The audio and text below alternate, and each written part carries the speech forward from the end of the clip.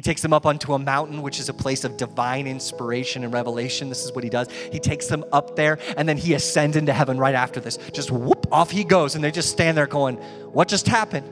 Because what he tells them is something incredible. He says, exactly what I have been doing with you for 3 years, now you have to do this. He has given them the ministry of making disciples.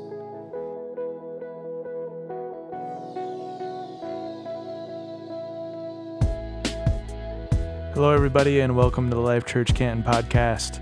Thank you for listening. My name is Sam. I'm the host for this show, and we are right in the middle of a series called This Is Us, where we're walking through the 6 code statements that we have as a church. And this week is about the code statement multiply. And as Nathan was preaching this message, there's a couple things that kind of came to mind.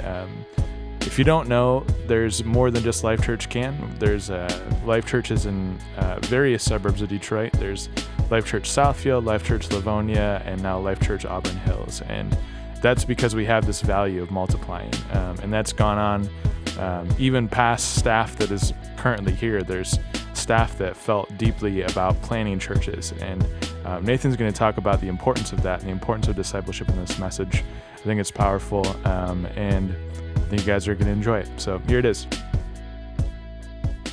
Welcome, everybody. How you doing? All right. It's Saturday night. Fall's here for sure this time, except for when it's almost 90 degrees in a day or two. But I love this season, except for the allergies. But I love that you're here with us. I'm glad that you made this a priority. If you're brand new, if you've only been coming a couple times, this is an incredible series for you to be at. This is us. We're talking about these code statements, these statements that define who we were, who we are, and who we will be. And so if you're brand new or you're checking us out, this is awesome because you get to see a snapshot of who we are. And I'm grateful that you are here. I hope you know that you belong, that you can feel safe to be yourself here. Even if you have to get up in the middle and go out, you're not going to offend me. If there's a baby starts crying, it doesn't bother me. I have 3 kids in my house that are under the age of 6. So I just get interrupted constantly. So it doesn't even faze me. I just completely ignore them. Anyone else have that problem? You just ignore your children? Great, just me. Sweet.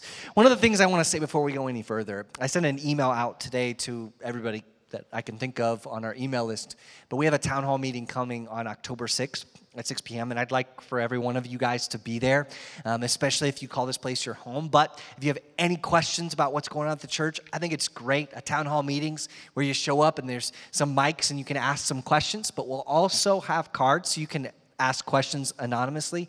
You never know when the question you have is the same as somebody else's.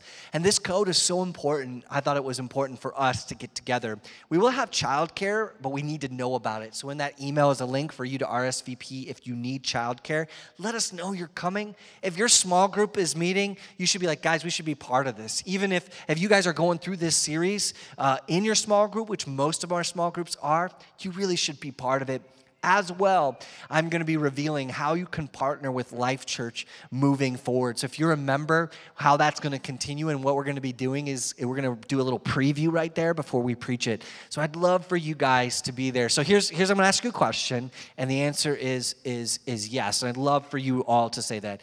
Will you consider being here on October 6th at 6 p.m.? 7 of you will. Sweet. The rest of you are like, I don't even want to consider it. I can't even possibly consider doing it. That's great.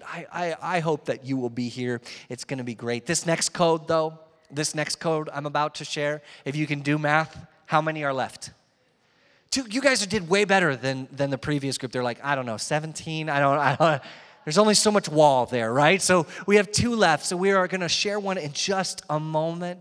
But this one is so close to my heart, and it's so core to who we've been at Life Church. We're a 16-year-old church plant, and we've continued to church plant. We've planted Southfield first, then we planted in Livonia, and then just recently we planted in Auburn Hills. And that's right. Is some Auburn Hills people over here? Hey, what's up? Hey, look, here is what it means to be a Life Church. When I was in seminary, I knew that I wanted to plant a church. However, it was not until I met a man named Alex Rahill that this passion started to unfold and take shape. I met Alan at Life Church Canton. We connected there, and just as I listened to his heart and some of his story, I thought, God, you brought Alan to this moment because you're ready to do the next thing with him. And I really sense that in him and in us. So for a 6-month period, I came on board and I was trained at Life Church Canton. And after that time, I went out with that team, planted Life Church Southfield, and sat back and watched God do some amazing things. Right out of the gate, that first year, we saw dozens of people come to faith in Christ. You could sense God's hand on that community. It was palpable. And now they're planting their first church. It's everything you want to see happen in a church plant. And with a new church plant in mind, God led me to Don Earl Johnson and Cameron Underdown. And after spending significant time together, we discerned that they are the right people to launch Life Church Auburn Hills. You see, God is moving, and He wants to do something powerful. He is longing to begin a new work and to expand His kingdom. And that starts with a seed, a small group of people ready to say, I will go, send me. A group of people who believe in the mission of Christ and His passion to see lost people transformed through His gospel. But even with a few willing hearts, it still takes the whole body coming together to take on a venture like this. The Covenant has a goal to plant 300 to 500 new churches because we believe that the church is God's vessel of hope for humanity. And this cannot be done without all of us coming together with our resources and our prayers.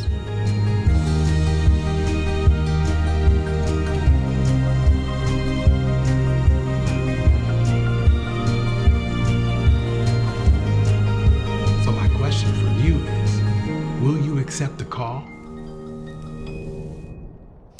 Auburn Hills has been launched for almost a year now, and they launched with like 300 people at their preview services, and they're going strong. And I think that's pretty amazing. What about you? Do you guys think that's amazing?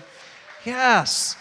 And the greatest way to bring more people to Christ is to plant churches, but this is our code. Multiply. Multiply. It's short. It's one word. It's easy to remember. It's probably my favorite, the one that's closest to my heart. And I want to tell you that it's God's plan from the very beginning to multiply. If it's healthy, it reproduces. Genesis 1:28. Every time you see multiply in this scripture, I want you to say multiply. I know, it's crazy. Now here's the cool part. I even put it in a different color to make sure that you would know exactly where. I know some of you, you're like the people who want to clap, but you're not sure quite where to do it. I'd like, look, it's right there, multiply. So when we get to it, shout it out. Let's do it loud. Let's get excited about what this means as we learn it. God blessed them. And God said to them, be fruitful and fill the earth and subdue it, and rule over the fish of the sea and over the birds of the sky and over every living thing that moves on the earth. This is before any sin or brokenness entered into the world. Multiply was there. This idea of reproducing and growing. Now, we went our own way, and we made some messed up decisions, and it went really south for us. So much so that when God looked over the whole land, He's like, I just want to start over. But He decided to save one family through Noah. And He wipes the world out with the flood, and He gets them all settled, and then He says to them, Genesis 9:1, be ready, here we go. And God blessed Noah and his sons and said to them, be fruitful and fill the earth. Then He passed this blessing on to a group of people. He chose Abraham and said, I'm going to make a group of people, and I'm going to bless the whole world through you. And you're going to start to see a theme here in 35 verse 11. One last time, God also said to him, I am God Almighty. Be fruitful and a nation and a company of nations shall come from you, and kings shall come forth from you. All the world will be blessed through one man, which was Abraham's seed, we learn. A king, the second Adam, the great Redeemer, the way, the truth, and the life. Making this man's name great is our function. A promise was given, and it was given through one man named Jesus Christ. And that's why it's essential that every time you come here that you encounter Jesus. Because this blessing is for all people, and it's through this man and through us. We will multiply. We'll do this. This is who we're going to be. It's going to drive us. That means we're going to have more services, more opportunities to reach people. That means we're going to have more small groups, more like mixed groups and men's groups and women's groups and student groups and kids groups. We're going to do more. Does that sound good to you? It sounds good to me. We're going to have more ministries. God's going to take us into Ann Arbor where you know they need Jesus because the University of Michigan's there. Every university needs Jesus. Every university needs Jesus. Absolutely. Every single one of them. Just some of them need him a little more. And we're going to go there. Do you know that? We're going to go into the college, into the city. And we are going to go into Detroit. We already are, but we're going to do it more and more and more and more. Why? Because we have to multiply. We have to grow. We have to move forward. We have to train more leaders. We have to train more leaders, not just in here, but in the workplace. We have to do that so we can have church plants, so that we can do 5 and 6. I'm already thinking 7, 8. Like I'm 5, 6, 7, 8. Let's go. Like we have to multiply. Why? To multiply is to continue what's going on in Genesis all the way through Jesus and into us. To bless the entire world through this one person, Jesus. That he had passed this multiplication ministry to his disciples. And I want to show you where this comes from in a moment, but I'm concerned a little bit. This is so close to my heart to put everything that I think about this into a 30-minute sermon is like painful for me. But I'm concerned because I'm not sure that we're ready to hear this. See, if you're a regular here or a member here, I want you to listen because I want to challenge you. First, I want to thank you. There are people in this room who made a commitment to come on 4 and 5:30 and on the Saturday so that they can make room on Sunday. And Sunday is starting to get busy. There's starting to be like very little seats there. And I want to thank you because you have decided that not for the sake of your convenience, but the sake of other people, you will come on Saturday. And I love what we do here. I love it. I love how relaxed we can be. I love what's going on. But I know that you guys have made commitments to do that. I want to thank you, to lay down what God could do for you, to see what he could do through you. Is powerful. That's multiplication. That's whatever it takes. You know, it's not whatever it takes, whichever service I feel like going to for you. You're saying whatever it takes, wherever God takes me, I will do that. I want to thank you for that. But I want to challenge you because for many of us, we have small groups that we've been a part of for a long time and we love them. We should. We live life together that's comfortable and familiar, but you won't grow and you won't multiply. You won't grow because you're too scared of losing of what you have. You've grown used to the blessing and forgot about those who do not have. Let's be honest with you. What is more important to you, keeping what you have or extending the love and grace of community to the lonely and the hurting? You know the answer to this question. It's not hard. See, multiply, relentless pursuit of one more, whatever it takes, wherever it takes us. It requires something from us. And that's our money. I'm going to be honest. We have a long way to go, church, in the way that we use our finances. I'm going to be honest with that. We got a long way to go. We need to multiply churches and ministries. And it's fun to clap for that. It's fun to get excited about that. But you know that each of those church plants at a minimum costs $250,000 over 3 years? It's easy to clap. It's hard to give. There's a group of faithful, regular, consistent givers here who have helped make not just those 3 church plants possible, but this place and everything we do possible. They are amazing people who sacrificially do whatever it takes. But that number is much smaller than you think. It costs something to be part of that group of people. Just to be honest, this is reality. Whatever and wherever is going to take us. So my question for you, do you really want to be part of this? The greatest enemy of our church is our own complacency. We have forgotten the urgency of the gospel. We have allowed ourselves to be swayed by complacency. How do I know this? Well, I see it every day. I struggle with it myself, just hearing all the different things that I can do with my time, all the different ways that I can feed myself, feel good about myself, buy things, get stuff. All this starts to kind of sway you. But I also know it because I can see people who come from outside of our country who see what's going on here and call it out.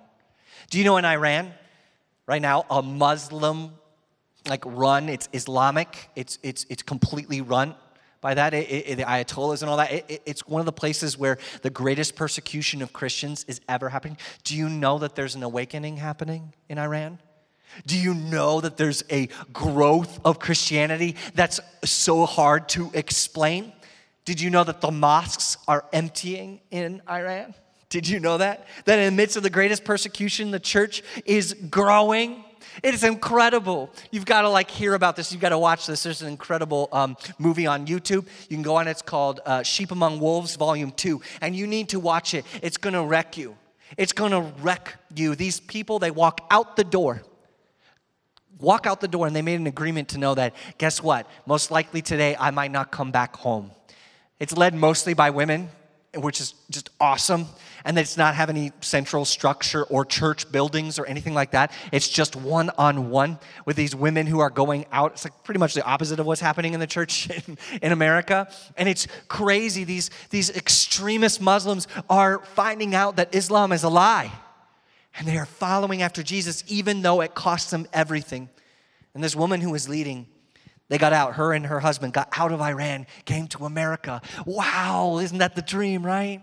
You come to America and everything was great and they had freedom to worship and they didn't have to wear the stuff anymore and they got to go out and just worship God and be with thousands of Christians at a time. Do you think that should just cause so much joy? Within a month, a woman turns to her husband and says, we have to go back to Iran. And this is why. She said, there's a satanic lullaby here, and all the Christians are sleepy, and I'm starting to feel tired. Wake up, oh sleeper. Complacency will kill our church because there's nothing complacent about the gospel. It requires that we multiply. This is why we have this code, because it drives us. Do you see how this builds? It's like we create a place where everyone feels like they can belong for the first time in their life, so they can be open to hear. And what they're going to hear and what they're going to encounter is Jesus. And when you interact with Jesus, it transforms you from the inside out. Every time I meet with Jesus, I walk away different. And that's the same with you. We want you to meet him over and over again. But then what happens is when you get this fire inside of you, like these women in Iran, is they just go after people, relentlessly pursue people no matter what. They've got to know. They've got to know about Jesus. And they'll do whatever it takes, which means staying in a country where they could die, and they'll go wherever it takes them, which means going out into the markets where they might die. They'll do it. See, this is what happens when you come here. Things change and then into multiply, right? You can't go wherever it takes you unless you can multiply. If it takes us into Detroit, we're going to have to plant a lot of churches in here. And guess what? If we have to plant a lot of churches, that means we have to train a lot of leaders. So we have to multiply. I've said a lot, but I want to go to Scripture again. Are you here? Are you with me? Are you awake? Those are not rhetorical questions. You can speak back to me. It's okay. You can say what you think. Let me know you're here. But I want to go to Matthew 28. This is the last thing that Jesus ever said to us as a church that we have recorded. Matthew 28, 18 through 20. Listen for the first time, maybe. New ears, new eyes. Then Jesus came to them and said, all authority in heaven and on earth has been given to me. Therefore go and make disciples of all nations, baptizing them in the name of the Father and the Son and of the Holy Spirit, and teaching them to obey everything I have commanded you. Surely I am with you always to the very end of the age. This is the last thing that Jesus says to us. He takes them up onto a mountain, which is a place of divine inspiration and revelation. This is what he does. He takes them up there, and then he ascends into heaven right after this. Just whoop, off he goes, and they just stand there going, what just happened? Because what he tells them is something incredible. He says, exactly what I have been doing with you for 3 years, now you have to do this. He has given them the ministry of making disciples. This moment actually is the fulfillment of the promise at the very beginning. This is the multiplication is through discipleship. You guys ever heard of Rick Warren? If you're a Christian, you probably know him. If you're not a Christian, you probably don't know who this guy is, but he's kind of a pillar in our community. He's done incredible things. He's just an amazing guy. He had a dad who loved Jesus. Simple guy who just built churches, but like literally built church buildings. And he got sick and was about to die, and he did die. And he had cancer, and it was making him a little bit delirious. And so he would actually speak in his dreams. And so Rick Warren tells a story about how he would listen to him and learn about what happened to him in World War II, which he never shared, and heard these stories over and over again. And it starts to get really bad where he's about to die and weak, and his father kind of gets delirious and starts sleep like walking, but he can't get out of bed. He shouldn't get out of bed. If he does, he's going to get hurt. So he just kept saying, hey, Dad, just lay down. And he was just belligerent. And just like got up, and he kept saying something over and over again. He must have said it over 100 times. And you know what he was saying? I've got to save one more for Jesus. I've got to save one more for just one more. Rick Warren, that impacted him. He did incredible things. This passion, this excitement, this call to be fruitful and multiply. It's just been continued through Jesus into the disciples and then into us. When Jesus spoke to Abraham in Genesis 35 and said, nations will come from you and the world will be blessed through you, he was talking about you. Not someone else, not some pastor, you. But multiplication requires much. This is going to cost us, church. What does it take to continue to plant churches and grow the leaders who can run them? What does it take to come up with the millions of dollars to reach new people and to create new ministries? What does it take to keep training up people to go and lead those ministries and go with the church planters, to send them and create this gap and then try to fill the gap again? What does it take to grow a church in Iran? What can we do to multiply? The answer is all the same thing. All the same thing. What does multiplication require? Discipleship. Multiplication requires discipleship, just like Jesus said. You can't have one without the other. The Iranian awakening, it says it happens through discipleship. No property, no buildings, no leadership, led by women. See, they say things like this. Discipleship is core to what we do. We don't convert people to then disciple them. We disciple them to convert them. He says, see, the church in Iran who had converts ran under persecution. The church in Iran that had disciples flourished under persecution. Discipleship is core. It's core to this church from the very beginning. Some of the artifacts, right? We're only 16 years old. Artifacts sounds like really old. But some of the things that I have found show that discipleship was key from the very beginning. And it goes through to now that discipleship is what changes things. So what is discipleship? Simply, discipleship is influencing others to follow and imitate Jesus Christ. Disciples are those who hear, understand, and obey Jesus' teaching. You see that right in the scripture. Discipleship is giving what you got for the growth of someone else. It's what Jesus did with the disciples and what he's calling you to do with others. And when you think about that, you're like, wow, that seems like a lot. But imagine this. Imagine someone has a cup, just a cup, red Solo cup. I don't know. You can imagine whatever kind of cup you want. And it's empty. And what God is saying for us to do is you got to pour what I put in you into that cup. He didn't say you had to fill the cup. He didn't say you had to be everything. He just had to pour out what you have and help them find someone else to pour into them. That is discipleship. Existing and loving and pushing so that one person knows Jesus. What Jesus did for the disciples, we have to do for others. When I say multiply, I'm saying disciple. When I say multiply, I'm saying disciple. They are one. They're the same. They both augment each other and they both require of each other. I want to go back to the scripture. and walk this out for you.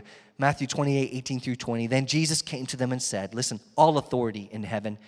How much authority? Yeah, good. You guys are paying attention. In heaven and on earth has been given to me, therefore. We love the idea that Jesus is Savior and He loves us. And sometimes we think of Him more like a boyfriend, but like He is more than that. He is actually Lord. He has all authority. He has universal lordship. And we don't like someone being in charge of us as Americans. But He is the business. He is everything. He has the authority. And when He says something, it's powerful and it means something. Jesus is stating, I am. Therefore, Jesus came to them and said, all authority in heaven and earth has been given to me. Therefore, go and make disciples of all nations.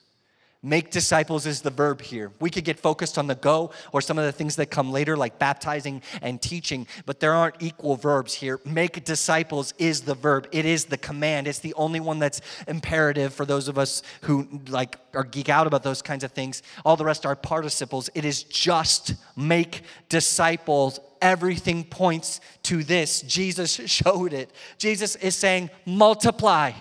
Go into all the nations. What I did in you must continue beyond you. It wasn't just for you 12. It was for the entire world. He's saying all authority exists in me. Therefore, make disciples. Our obedience demands that we disciple. If we're going to be obedient, we have to disciple, pure and simple. This is a clear commission, not a nice suggestion.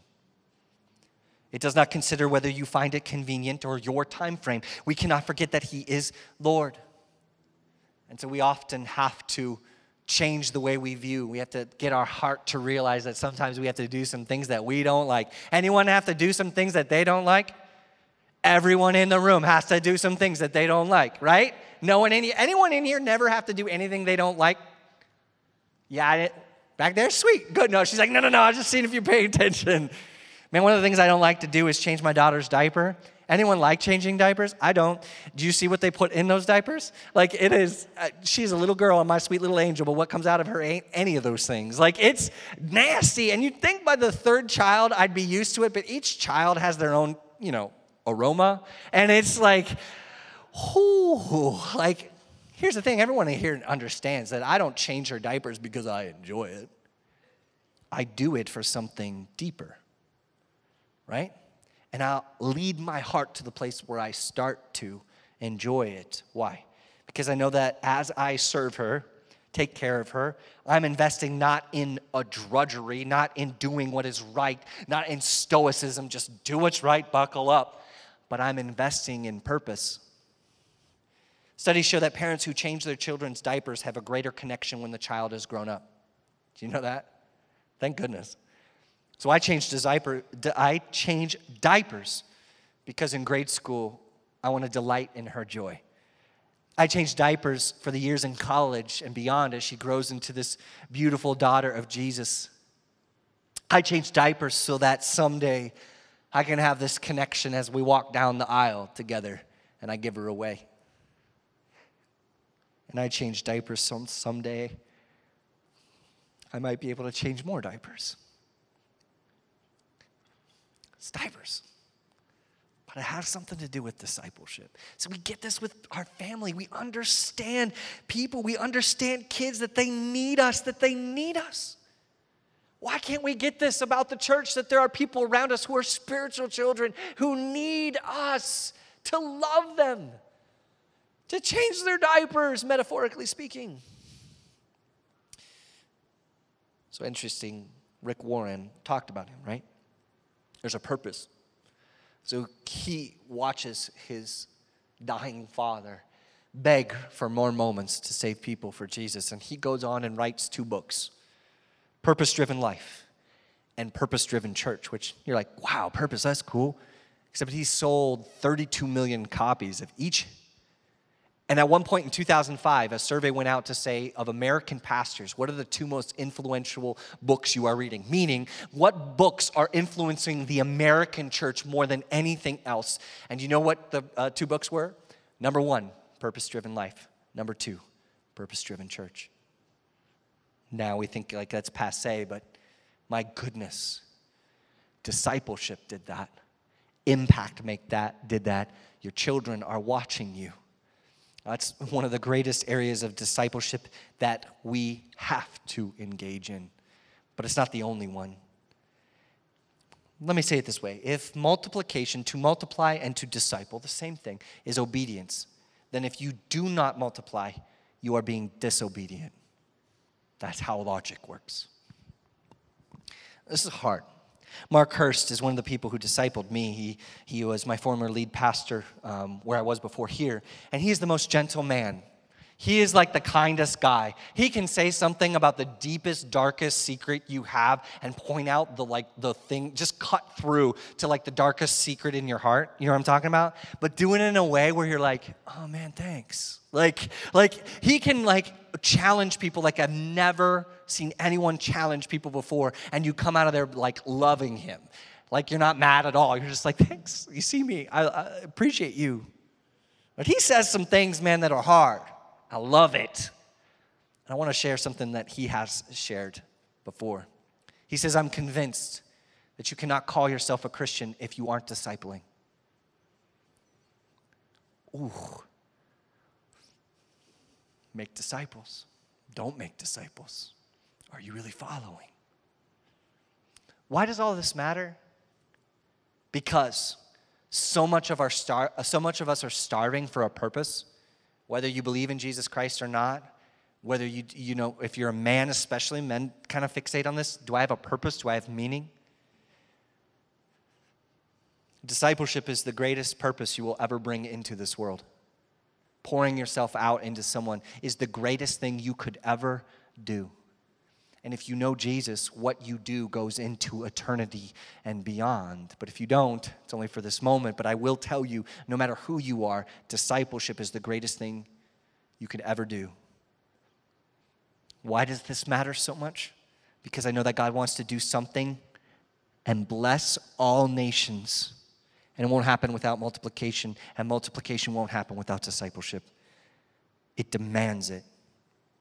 All of our code builds on each other. This is the natural conclusion, and it's one of the hardest things we'll have to strive for. Life Church, though, we will multiply. We will. Or I won't be here, because you'll fire me, because it'll be annoying. I'll be just like, hey, multiply. I got to do this. We got to do this. This is who we are. Why? Because we won't sway. We won't listen to this lullaby. We won't sway to this cadence of complacency that is spoken over us by every ad and every moment and everything that we go through. We're not going to sway anymore. We're going to listen. We're going to listen for a different beat. A drum beat of purpose and of destiny that Jesus called us to, and instead we'll dance to that, and it will look crazy to the rest of the world, but it'll transform it. Wake up, oh sleeper. Discipleship is something different. Discipleship, it leaves a legacy. It leaves something behind. It's something that's more. I love this quote. A society grows great when old men plant trees in whose shade they know they will never sit. Oh, that's good. A legacy. There's a legacy in this church that has resulted in 4 churches, multitudes of people sent, ministries overseas, affecting lives we'll never touch, and no, hundreds and thousands of salvations and more new life than you can shake a stick at. Like, it is incredible, the legacy of the leaders and what they have left behind. Because discipleship, it leaves a legacy that can't be touched. Discipleship outlasts any church, any leader, any politician, any fad, any denomination, any country, any decade, any century. It changes the world. It is why Christianity is flourishing in Iran, and it is why we will reach people we've never reached before. Discipleship leaves a legacy. Look, I wouldn't be here except for discipleship. Larry McWhirter, Jason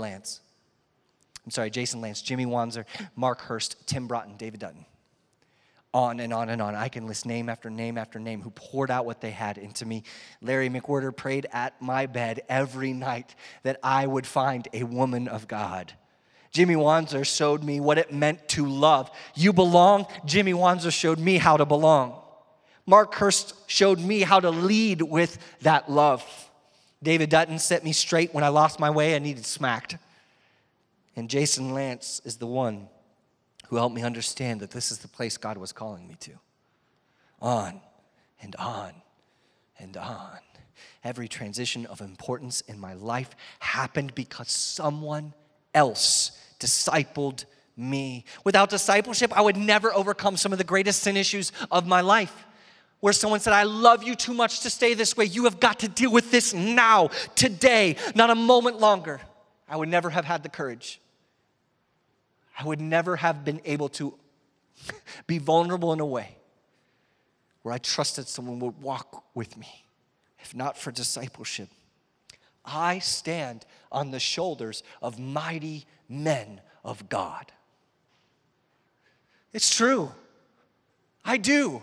They left a legacy, and that's in me. And to honor what they have done, I must pass that on to someone else, and someone else, and someone else. To honor the sacrifices of the Messiah, I must pass on what I have. God help me. God help us as we disciple. We will multiply. We can't stop. We won't stop. And it will require of each of us a sacrifice of convenience. It will require, most of all, discipleship. It will mean we have to change the way we think, and we have to disciple. I want you to know that we're not going to do this alone, and I'm announcing for the first time that we will be starting the Life Journey in February of 2020. The Life Journey is something that's been worked on for a year. It's been something that's being developed for the last 10 years, and it's a process of moving people from one maturity level to the other. It's about intentionally partnering with disciple makers to help the people that they're loving on grow. See, we're a church that's not going to just say, hey, go do this. We're going to help you do this. We're going to train you to do this. We're going to help you grow into this. And so if anything in you has stirred, you need to sign up when it comes in February for something that will change your life. But there's a meantime, right? Like, what are we great, February 2020. Like, what am I supposed to do now? You just really bugged me. What am I supposed to do? Well, you need to multiply. We already talked about it. You need to multiply your small group. But one way you can do it is you can multiply. If you serve, you can multiply the people who serve here by inviting someone to serve alongside you. It's discipleship. You show them what you do. You give them your heart. That's discipleship. You can multiply by discipling your children, realizing that what you do around them will go beyond you in them. And so you better be intentional about how you disciple their hearts, as if you are discipling a daughter or a son of the King. This is an intentional process of multiplication that we are in for the long haul. This is not something that's just going to happen until we plant another church. This is going to be who we are, because we are learning. We are learning from Iran. We are learning from history, and we are remembering the truth of what the commission actually means. Make disciples. As we finish, I want all of us to stand. Will you stand with me? This is a lot. And I hope that it's churning you up inside. I want to read this for you again. And I want you to pay attention to how it ends. Matthew 28, 18 through 20. Just close your eyes. Open your hands as if you're going to receive something. If you can, imagine you're standing with Jesus right before he leaves on top of a mountain, full of hope and joy, because you've seen that he died for you and then he rose again, and you're being transformed. And this is the last thing he's about to say to you, and he says this: all authority in heaven and on earth has been given to me. Therefore, go, make disciples of all nations, baptizing them in the name of the Father and of the Son and of the Holy Spirit, and teaching them to obey everything I have commanded you. And you feel the weight of that. You feel the weight of that fall on you right now. Just that moment of, oh my gosh, how can I be responsible for anyone else, Jesus? I'm a mess. And then he says this, and surely I'm with you always to the very end of the age. If we multiply, it'll stretch us beyond who we are now, God. But we will also know that if we make disciples, you have promised you will be with us. For those of you who need to make a decision to follow Jesus after you heard all that, if you heard all that, you're like, oh my gosh, this cost seems high. But something stirring inside of you, you're like, this is a purpose I want to live for. I encourage you to talk to God right now. I'm going to help you do that. And all you need to do is repeat after me out loud, or in your heart, in your own words or mine, and make this a conversation between God who moved heaven and earth to find you and had you in mind when he told Abraham he'd bless the whole world, that he wants to do it through you. So pray this with me. God, I'm broken. I need to be made right with you. The only way that's going to happen is if Jesus does that for me. I believe that Jesus poured his life out for me, so I accept it. I accept it. And I will pour my life out for others. I will tell them about this hope that I've found. And I will be transformed as I relentlessly pursue other people so that they can see you, Jesus, and your love and your glory.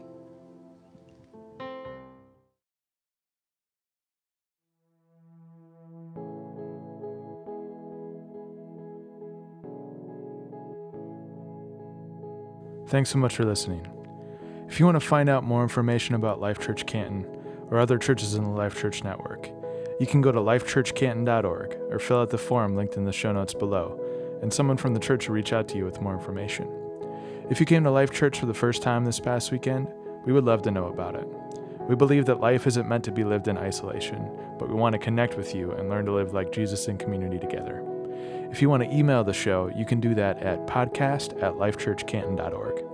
You can subscribe to the show wherever you get your podcasts, and if you're enjoying it, please share it with a friend and leave us a review.